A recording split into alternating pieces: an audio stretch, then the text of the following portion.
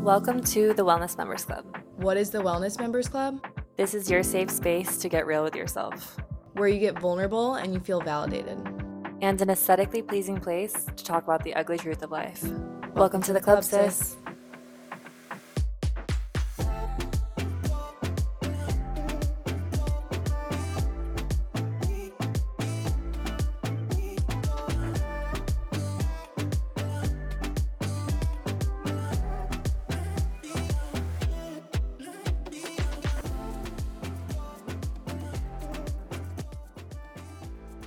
Hello guys. Welcome back to another episode of the Wellness Members Club. Today is going to be hot and heavy and really amazing because we have such an incredible guest. I'm so excited to introduce you to her. We're going to be talking about relationships, inner child work, and trauma as well.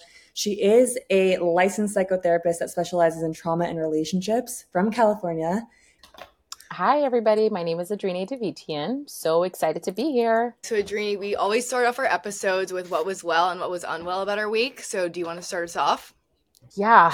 What was well about my week? I had the chance to spend a full day with my nieces who bring me so much joy. So that was something that went really well for me. What was unwell for me is, can it be as benign as I spilled coffee on me today? Yeah. Yes. I spilled coffee on me today and it almost ruined my mood, but then I remembered I'm doing this today, so I got excited. So that was unwell, but switched it up real quick. Isn't that crazy how something so small can just throw our whole day for a loop? It's crazy. Oh my gosh, totally. And you're wearing white, so that probably was not ideal, but yes, exactly. Exactly. I would love to get us started here, though, and hear a little bit about your story and what led you to becoming a therapist and so passionate about helping others heal. Where I like to start when it comes to my journey in being a therapist is really from the beginning. So I am a first generation Armenian American woman that comes from parents who migrated to this country when I was only 40 days old. Parents who did not know the language, limited support system, basically here to create a better life for their growing family. I share this because I think it's such a big part of my story. Being in a family who's adjusting to a new world, right? A new baby. It comes with a lot of stress, pain, fear, change, etc. And so no matter how hard my parents may have tried to not expose me to these things, it's inevitable. The reality is that children are sponges. They absorb, they hear, they see everything. And again, my parents, no matter how great they were, how great they try to be, because they were not perfect. And in many words, trauma is very familiar to me from a really young age, childhood trauma especially. My career for the past 15 years has been in the field of psychology and mental health. I am a trauma-informed licensed psychotherapist in Sherman Oaks. I'm based in Sherman Oaks in California, and I have a private practice.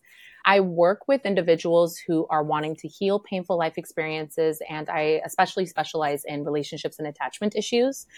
And I feel like my purpose is forever evolving and changing, but what is constant is my drive to heal people and also to educate people on what I continue to learn about myself and continue to learn professionally and personally so I could share it to the world. So that's my story. I love that you were able to share your experience. Also, thank you. I understand the immigration side of things. Although I was born in England, we moved over here. We had a lot of immigration issues, and that was really stressful in our family. And you develop this scarcity mindset. And I can definitely say my inner child has deep roots in scarcity and feeling less than and feeling like you're constantly told no or you're not entitled to things.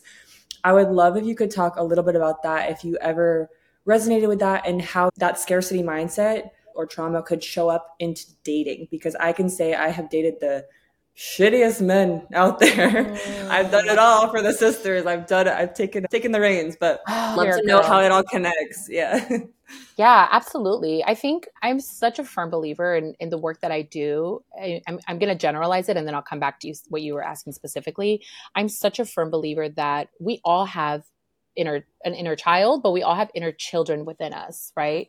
And so it's inevitable. Our life experiences, there are painful things that happen. And so every child perceives and receives the world so differently. And so if you go through something where you feel less than, or you feel limited, or whatever it is as a child, and it could be the most littlest thing that can be an accumulation, you basically grow up and become an adult and start basically trying to conquer what you couldn't conquer as a child, right? You try to seek and try to hold on, or seek and try to achieve something you feel like you couldn't as a child. And so I feel like it's a forever evolving door if we don't bring attention to what the behavior is and what's not working for us, or where do we feel stuck in our life, because more than likely that stems from something that happened to you when you were a kid, something that limited you, or neglect. Absolutely. Or not even that extreme. It could be as minimal as I had 2-parent household and it was wonderful, but adjusting to going to a new school, it seems so little, but it's not, it's huge. Does that make sense? It does.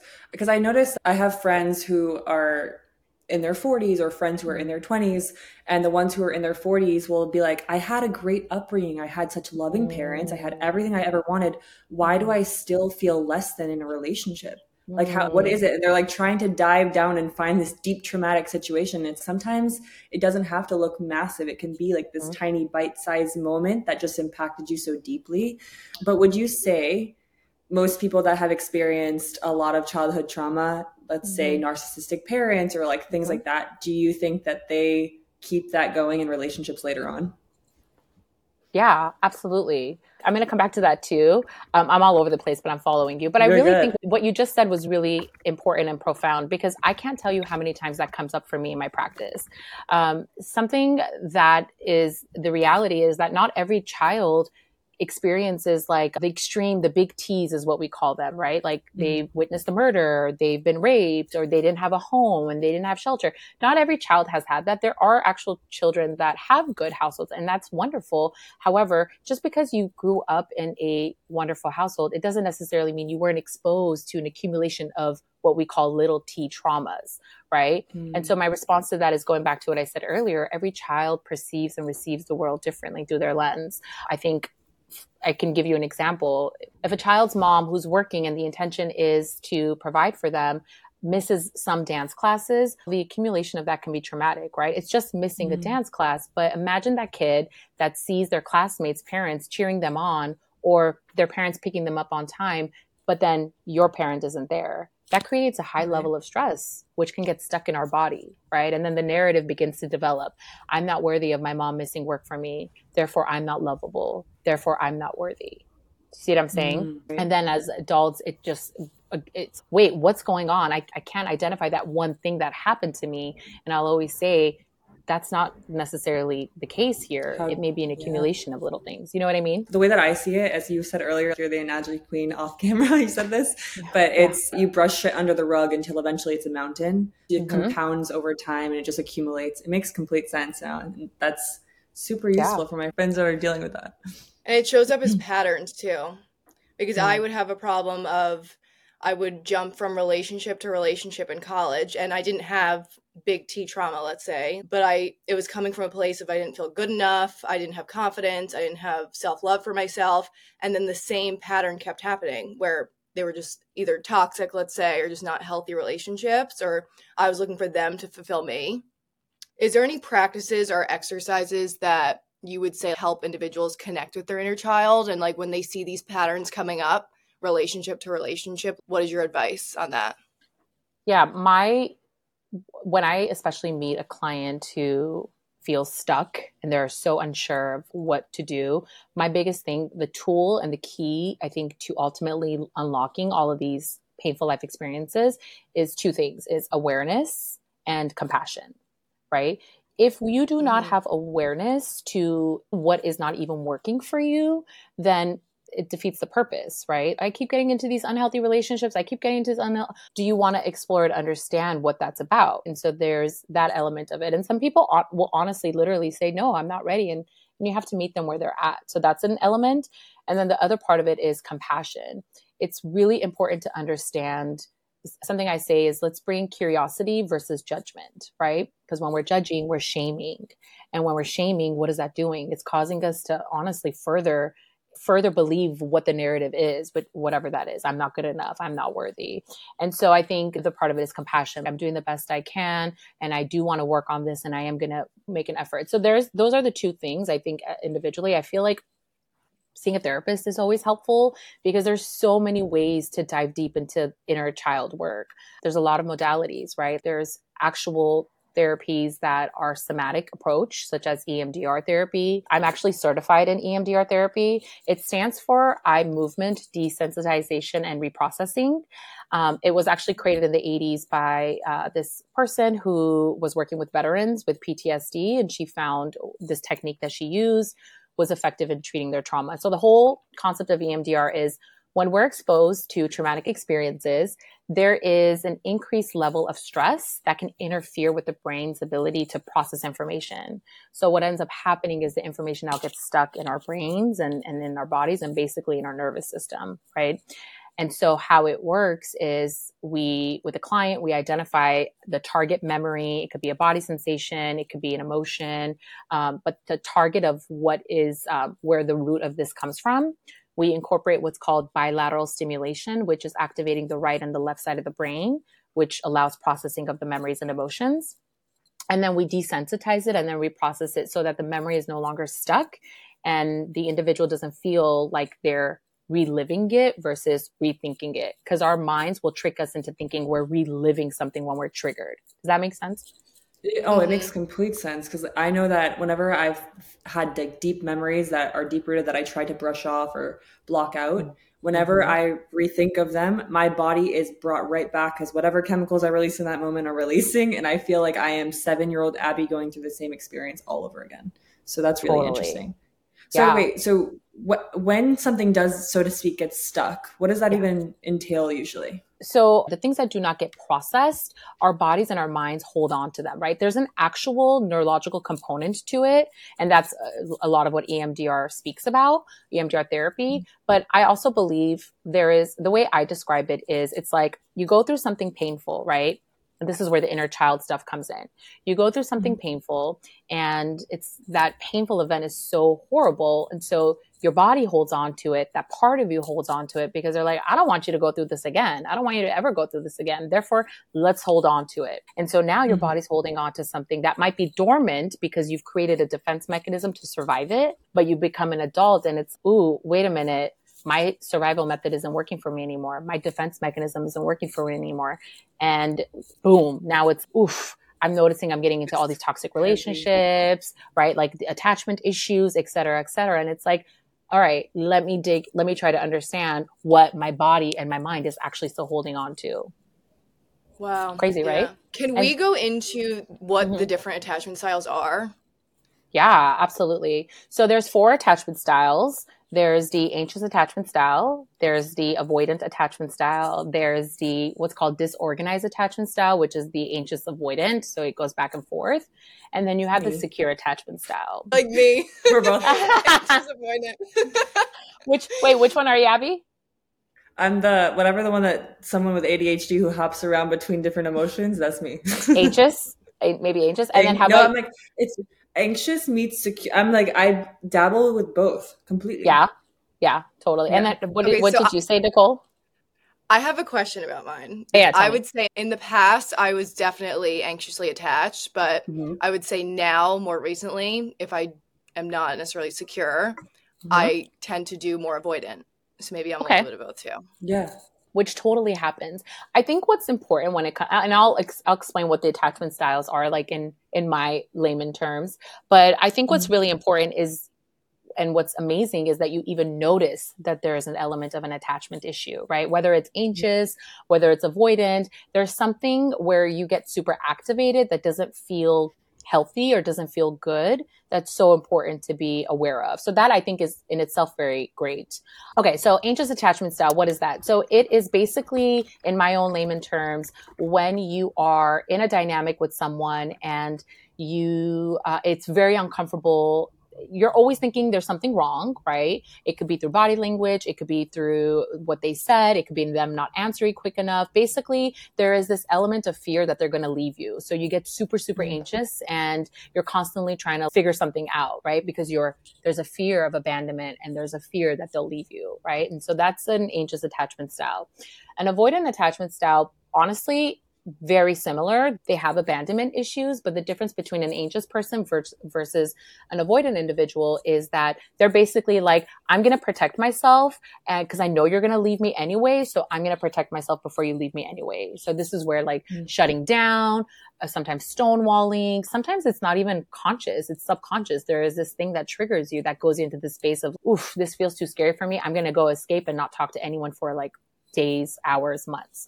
So that would be like, an avoidance. is it almost like hyper independence?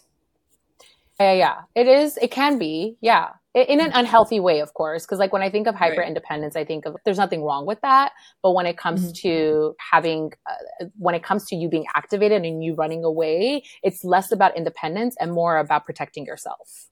Okay. Gotcha. I basically, I got this. I don't need anyone. You're going to leave me anyway. So I'm going to take care of me. Does that make sense?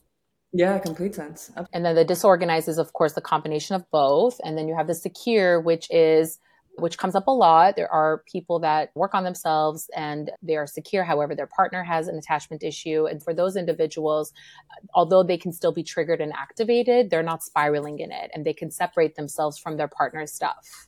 It's so easy to attract another person who has an attachment style because basically chaos is familiar to them. Yeah. That's actually really interesting. Now I'm curious, Nicole, what were you going to say? On what? What's your attachment style now? Because you were saying you had a question for... I was wondering if that was like, ooh, let me ask. I have another question for you of just, so you're saying that you can go from anxious or avoidant to secure in one lifetime, hopefully. Absolutely. Okay. Yes. There's hope. Yes. The look of despair on Nicole's face. You're telling me I can get from this to this, yeah? Yes. No, from what you were saying, I definitely think now, if anything, I struggle with avoidant in a sense of I want to protect myself and I won't even give you the opportunity to leave me and abandon me. But I have another question on that. So if it's disorganized or anxious or avoidant, does that just stem from abandonment issues always? I think that's a really good question. I think that ultimately you have to think about it. When we are children, once we come into this world, we're developing a understanding of what the world, how we fit in the world and what the world means to us, right? And so we develop our attachment styles is really developed early on because we really need secure individuals to help us understand and protect us from the world. That's really scary. It's inevitable. There's going to be something that's going to happen. And so we depend on our caregivers to really help us work through emotions, understand emotions, and create a level of safety when the world is unsafe. And so if something happens where that safety is not there, it's okay. Am I going to have to figure this out on my own? Am I alone in this world? Whether it's, I don't want to figure this out alone in this world, or I'm going to do this alone in the world.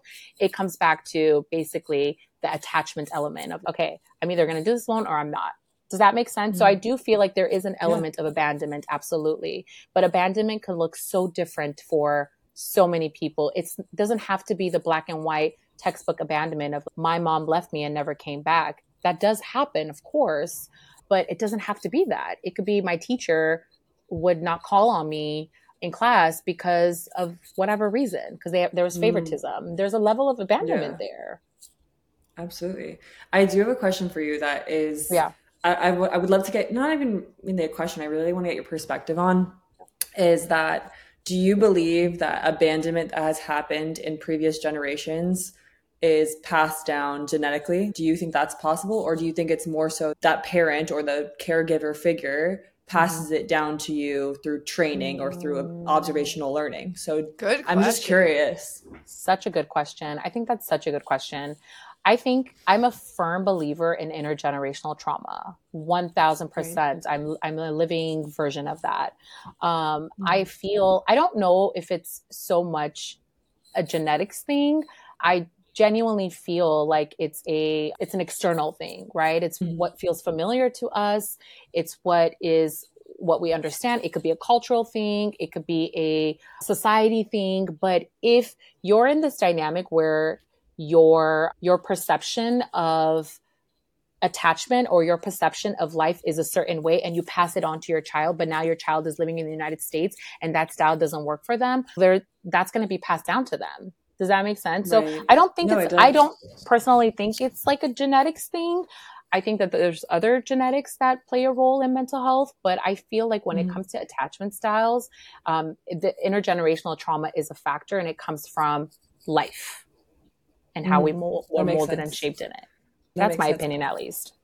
No, I love that perspective, and I love that you shared it. And I heard this thing the other day. It was actually someone that came on our podcast, and they said, and it was like about attachment styles, but in a different perspective. They were saying when you're a kid and you go through observational learning and you're learning who you are and your personality, like up until age, I think it was 7, they said, if a kid, let's say they have this favorite Barbie that they're super, super connected with, and then they lose it in a supermarket one day, like they bring it to the store and they lose this Barbie, and the parent is just, don't worry about it, we'll get you another one, that it can actually show up later in life to them, that something that had such deep meaning to them, they don't have to really connect with, because they're like, oh, I'll just get another one. So like in relationships later on in life, it could also look like that, where they're like, oh, I deeply like you, but I'll get another one. Do you feel like that's, yeah, do you agree with that? I thought it was interesting. Yeah.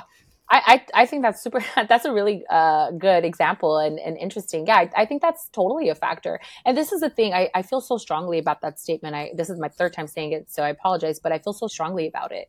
Every child perceives and receives the world differently. What we may see as so benign, that child perceived that Barbie as something significant to them. And then what their parents said to them, whether their parent followed through or not, it's like, oh, it's easily replaceable. What is that teaching the child? And so I always say this, as a parent, you are going to mess up in some way, shape, or form. There is no perfect parent in this world. Zero. And so, yeah, I think that I totally agree with that. I can totally see that being a factor if that really does happen for the individual. Right. I thought it was so interesting when she said it the other day. I was like, you know what? That makes sense, because I used to not get deeply connected with anything. My parents were always like, just don't worry about it. We'll get something new. Or if we lost it, it wasn't serious. Yeah. And then I noticed, like, I had such a hard time for years, I'm 28 now, trying to have a deep connection with a partner. And I was always just used to just things get tossed out or not that serious, or he moved a lot because of being evicted from places. So I just couldn't get deeply connected to things for long periods of time. It gave me serious commitment issues. But I do want to go away from that, because I could harp on this shit for freaking 45 days. And I know our listeners are not going to want to hear about my travel all the time. I would love to hear about when two different attachment styles are together. Because for instance, like an anxious person dating an avoidant person, is there a way for that to be healthily worked out, or are they just not necessarily compatible?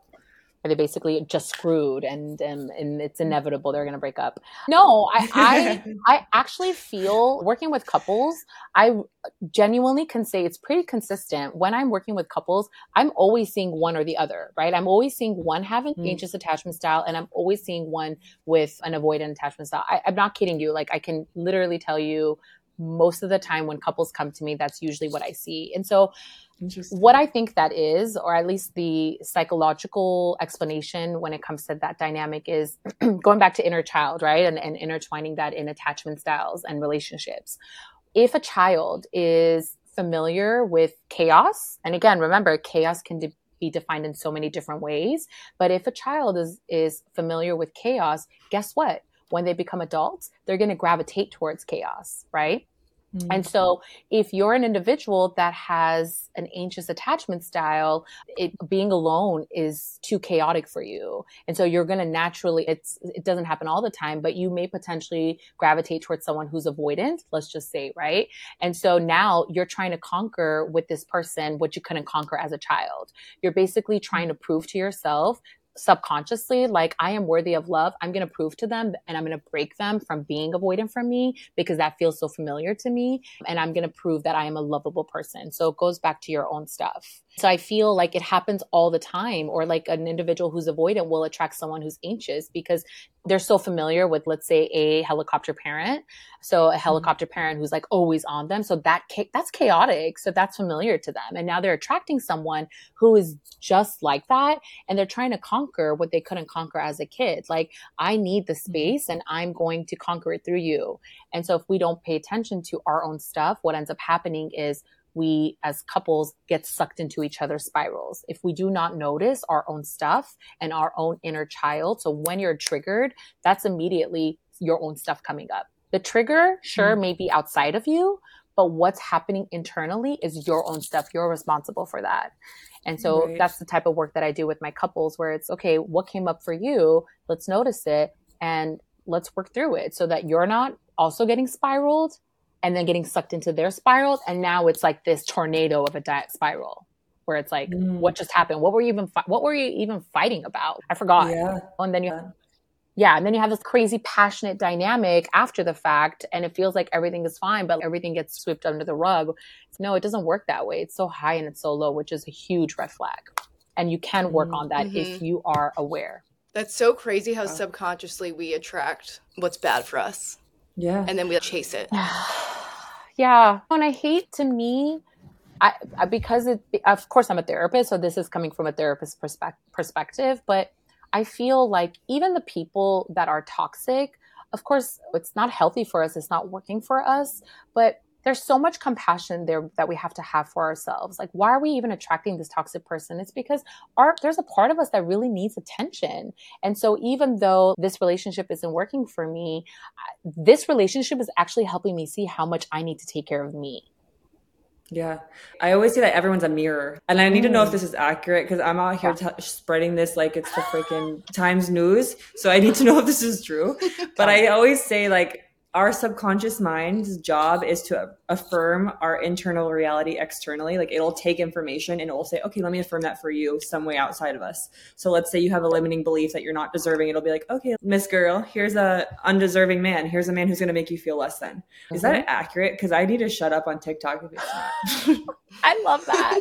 No, I don't think you're wrong. I don't think you're wrong at all. I think we're absolutely constantly seeking validation and evidence for whatever we believe our narrative is. And oftentimes we do that because we're hoping one day we won't find the evidence to prove what we negatively think about ourselves. But all you're doing wanting to be proved wrong. Exactly. So there's that element. But if subconsciously you believe less than about yourself or you don't feel good about yourself, it's inevitable you're going to attract that. It's not just in romantic relationship. It's also in friendships. It's also in colleagues. It happens all the time. Wow. First of all, thank you for being here with us because I am like taking notes, man. I'm taking notes. I love it.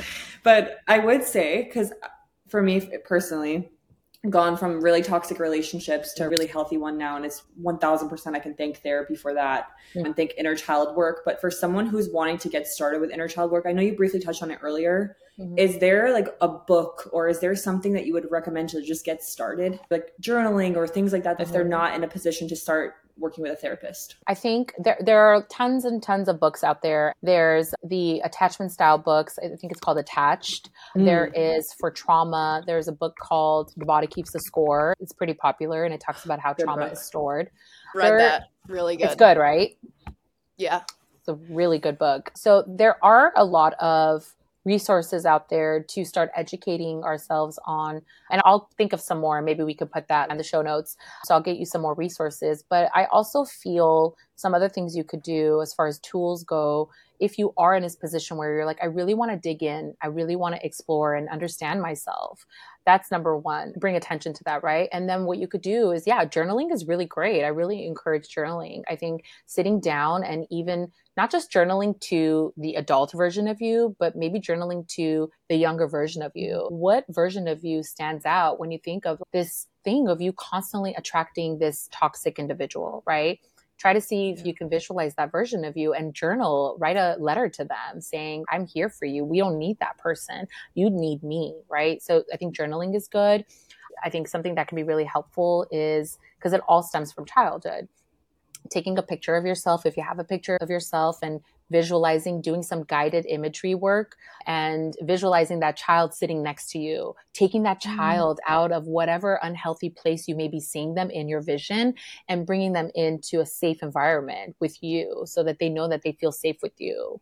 In order for you to break any type of cycle, your parts of you, the younger versions of you, need to know that they can depend on you versus depending on what's outside of you. I will say the one thing that's been really useful for me is I'm doing a lot of inner child work now over the last few months because I noticed my inner child is always feeling like you're gonna leave me or you're gonna abandon me for somebody else, right? Because that's what I did my whole life, was abandoning. And so now that I'm finally like taking care of her, anytime I meditate or anytime like things get loud in my mind, it's like younger me is, are you going to leave? Are you going to leave us? We're finally got this good thing going. Are you going to leave?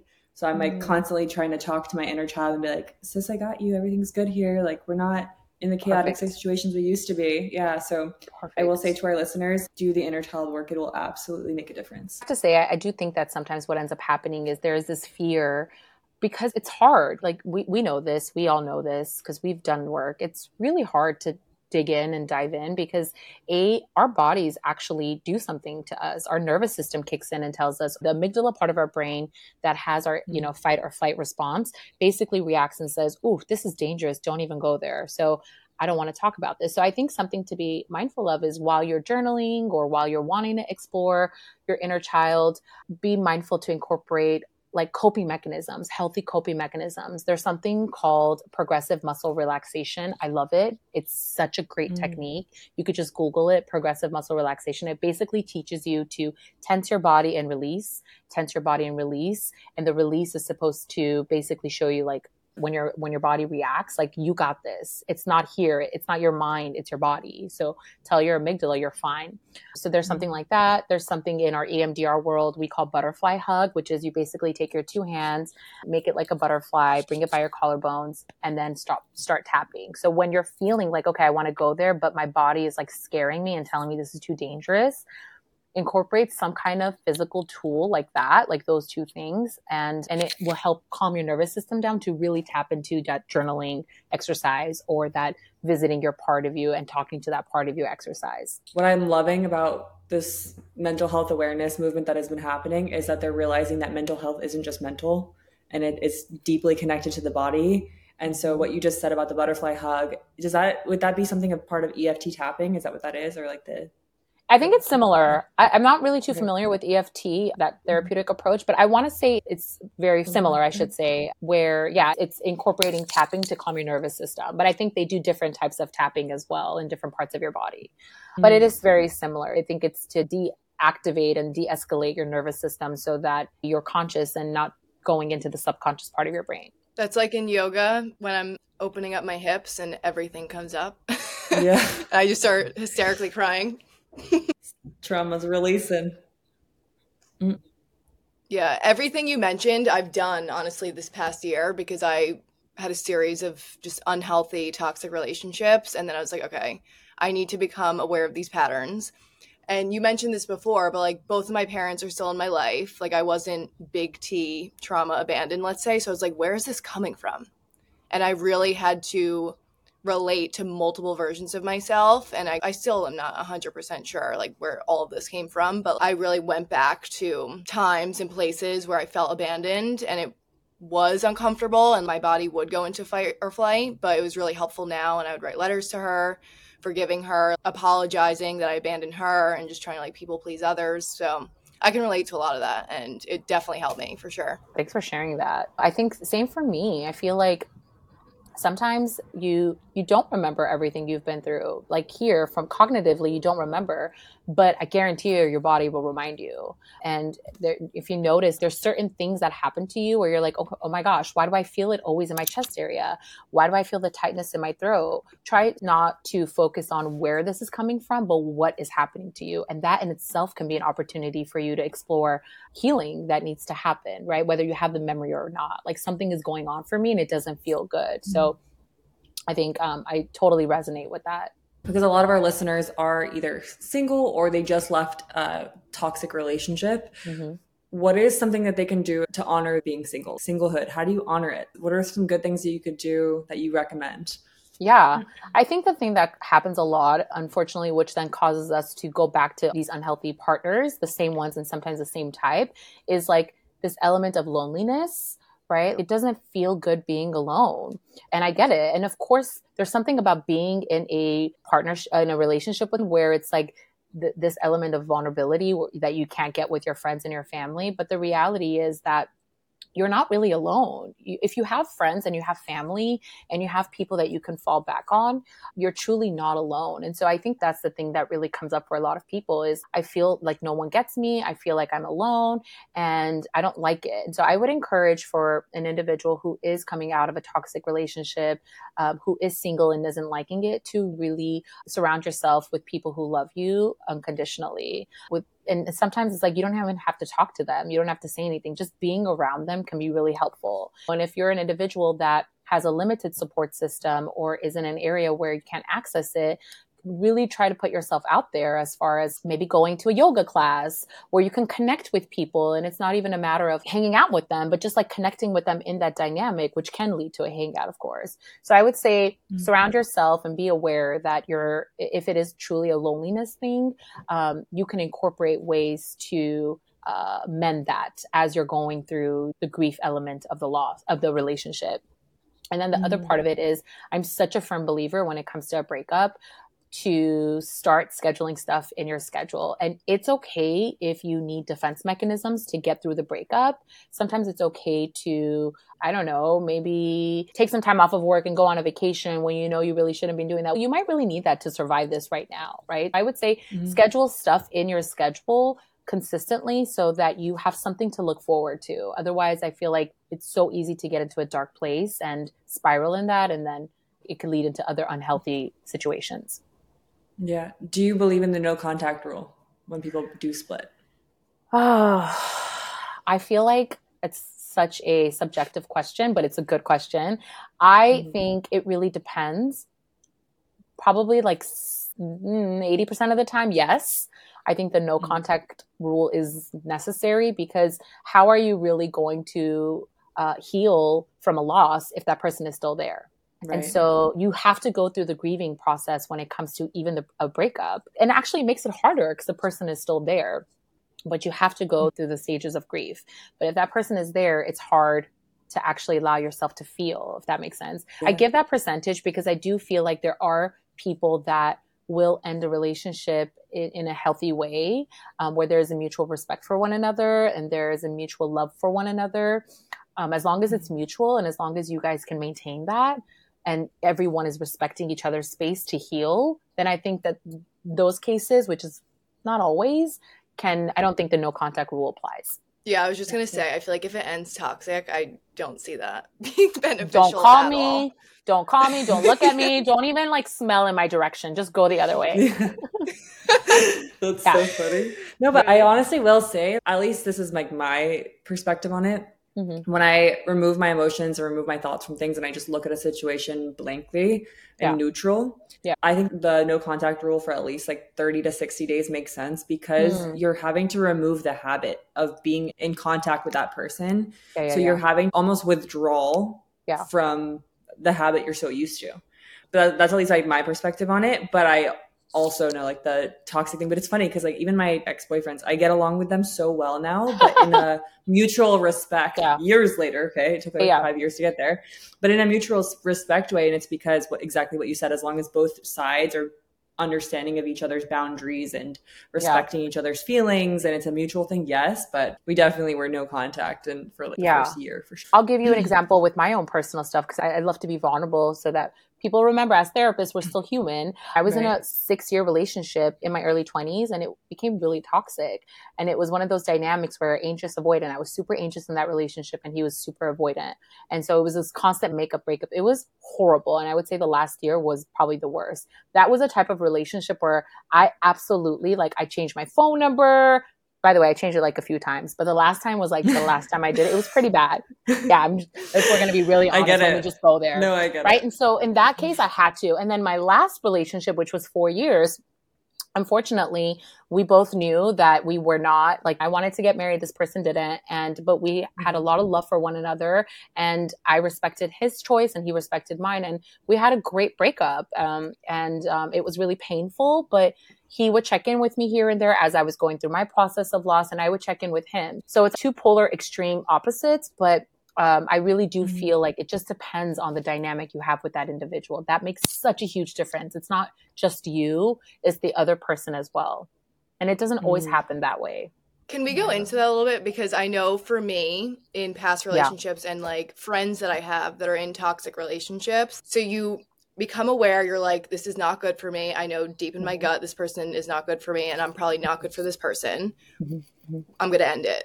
And then you're so comfortable with the routine or like the chaos. And I would just go back because I was so uncomfortable alone. And that happened multiple times. And then obviously I ended things for good. But do you have any tips on when all you want to do is go back because you're used to that routine or chaos or up and down? Absolutely. How do you stick to your gut and this isn't good for you and actually leave? Yeah, that's such a good question. And I think a lot of your listeners, a lot of people out in this world really do struggle with that. To be honest, both men and women, I think men struggle with this as well. My tip with that would be, first of all, there's a conscious element and then there's a subconscious element. So I feel like if you are aware that consciously this person is not the one for me, but there's something that like, there's that thing of like, I know they're the one for me, they're it, this has to be it, they're fighting for me or I'm fighting for them, right? But like consciously something doesn't align or doesn't make sense. That right there is enough for you to step back and say, okay, let me understand what's happening. And while you're stepping back and asking yourself some really hard questions, you still have to like do tangible things to not go back into the dynamic, right? Which goes back to support system, which goes back to scheduling. So when you step back and you ask yourself those hard questions, you start to notice, okay, yeah, this is a lot of my subconscious. Like this is me wanting to break someone that doesn't even want to be broken. Or this is me that is wanting to be with someone that doesn't even really want to be with me. What does that say about me? So when you bring it back to you, oh girl, that is really hard. Now you're like, oof, right? Like now you're like, oof, I might be contributing to this. Yeah, like I am a part of this problem. And you already know that consciously you're a part of the problem. But when you subconsciously start to ask yourself hard questions, it really resonates with you. And that's where the flooding could come. That's where the overwhelming sensations could come, which is when you incorporate the schedule. So I think it's like a simultaneous thing where you have to do two things at once. Does that make sense? Yeah, for sure. That's definitely relatable. I think that would have been super useful, right? When you look back on your stuff in the past to just look at it and be like, because I think what happens too is we'll have a certain emotion that will come up when you're grieving. And if you have if this emotion arises, do this, like a schedule, like you're saying, life would be so much easier. Yeah. And listen, I have to say this because I think it's so important to hear it. It's easy said than done. Everything that you do, it's hard, it's work. But I think by incorporating compassion and minimizing judgment, because judgment and shame basically is counterproductive. It causes you to then, I'm just going to go back. Like I'm already shaming myself. I'm going to go back to the person that was shaming me. So like by incorporating compassion, there's an element of, okay, this is really hard, but I'm doing the best I can. I'm human and I deserve to be loved, even if sometimes I don't believe it. And that can be the way we talk to ourselves is so powerful. What you say to yourself is essentially what you believe about yourself. So it could be as little as, oh, I'm such an idiot, which we all do this, right? Such an idiot. I left my keys in my car. Okay, then catch it after and say, I'm not an idiot. I'm human. I made a mistake. How you talk to yourself can really ingrain a narrative about yourself, and it could be helpful in your healing as well. That's like a side note to the original question, but I think it applies. Yeah, 100%. I also, though, to go back to the attachment styles really quick, would love to hear, is there anything in the beginning stages of dating that you're like green flag that is secure dating? Because I know the red flags like no tomorrow what to look for, but I don't necessarily know the green ones off the bat. So in the beginning stages, what would you say are like green flags?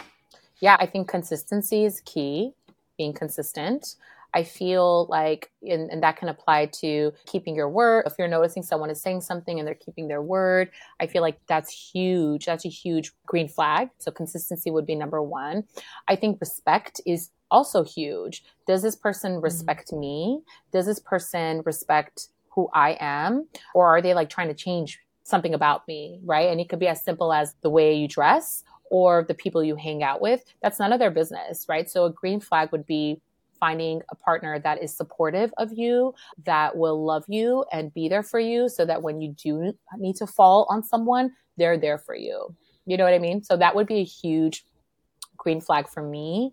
And I also feel like something a lot of people really, they say that they do, but that they don't do is, what are your morals and what are your own values? And if your morals and values do not align with the person you're dating, it doesn't have to be in the same order, but if it doesn't align in any way, such as if it's not the top 5, then that's a red flag. But if it does align, then that's a green flag. When should someone bring that up? How do you bring up what are your morals and your values? And then my other question is, I'm the biggest preacher for intentional dating. Like the last year before I met my boyfriend, I was like, hi, yeah, I'm looking for someone that wants something long-term. Like I want a husband. I was so clear about it because I just wanted to sketch through. Yeah. But when do you think someone should ask about their morals and values? And then when should you ask about what someone's intentions are, or do you not ask them? Do you tell them what yours are?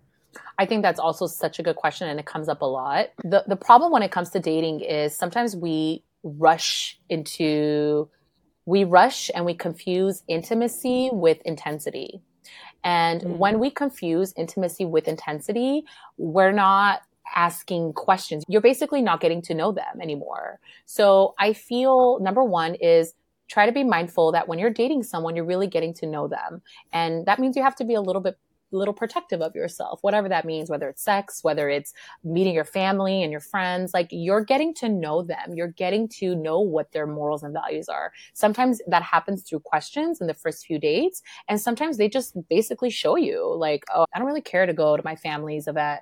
That kind of tells you that they may not really value family dynamics. And that's okay. That doesn't mean there's something wrong with them. That just means that might be a thing for them. And then it's also an opportunity for you to explore and ask them questions in that moment. So actually listening. And that is what helps create intimacy when you are actually listening, reflective listening and open-ended questions. So I feel like those types of questions can actually be answered on their own when you're getting to know someone without rushing into stuff. But I also feel like it's okay to say the first date when you're getting to know someone, what are you looking for? And if they tell you I'm looking for a monogamous relationship, great, me too. And I'm really wanting something I'd really love is to get married and to have kids. And they may say, oh, okay, I'm open to kids. And that might be good enough for you. But if you're like, no, I don't want you to change your mind 5 years from now, then you have to really explore that and maybe ask some more questions. And then you can ultimately decide. That'll be telling for you in itself. So you do think the first date, you think you should be asking about what are you looking for? Listen, I feel I am in my 30s. Or maybe like the first couple of dates. I think the first couple of dates. I think it also depends on like your life experiences. I am in my 30s and I feel like it's not that I don't have time. It's not a time wasting thing. It's just more of, I know what I want. And so I just feel if the conversation is flowing, then I'll go there. I really suss the dynamic, observe it and go based on that. But if it's not the first date, definitely the first few dates. So I am okay with that. I think it's healthy. I feel like all dynamics are different too. Because I'm the same way. I can basically answer all my questions from dynamics. And I feel like if I can't read it and I'm not clear on something, I also already know my answer. Maybe I'll ask it just to make sure that's the right answer. But yeah. Exactly. So it's Do you know what I really want to bring up before we close this bad boy out is bringing intuition into dating and like your perspective on intuition from a psychotherapist, because I have to go with my gut all of the time on decisions, but then sometimes I confuse my intuition on a situation for anxiety or like I'm bringing up past situations into something. So like, is there a way to know the difference between your gut feeling versus anxiety or nervousness? I am a firm believer in intuition, discernment. I'm a firm believer that we all have it.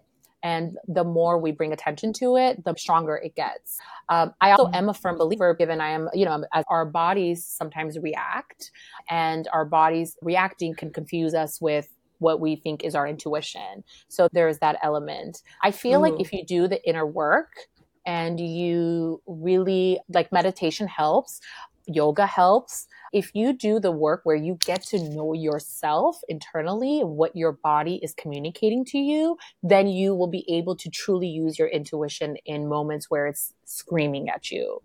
But if you're not, if you're disconnected internally, then your body might be screaming to you something totally different. And that is more trauma-based. So that's my 2 cents when it comes to intuition and discernment. such a firm believer in That energy. was worth, that was not 2 cents. That was $2 billion right there. Someone should have paid you a fat stack for that. Yes. I love it. I love that. Good. Hopefully Amazing. that's helpful. Oh, Very everything helpful. you've said today has been absolutely amazing. I kind of have like a million more questions, so we might have to have you on again. Everyone has that therapist that's their friend. So I'm here. Utilize me. Can we establish this as you're my therapist friend now? I got you. I got you. I got you. Certified therapist friend. Yeah. Amazing. All right. So where can everyone find you? Yeah. So you can find me on Instagram. My name is Adrine_therapy. And then my website is literally just my first name and last name.com. So adrinedavtyan.com. You could find me there. Okay, so we love to close out every episode with giving a prompt or something that they can go to in their journal. Would there be anything, a question you should ask yourself? Let's say that specifically for someone who is single, had past toxic relationships, looking for something healthy, what is a question that they should ask themselves and do some journal work on that we could leave them with? A journal prompt I feel can be really useful is when it comes to a person who's single and a person who's just really wanting to be in a healthy relationship.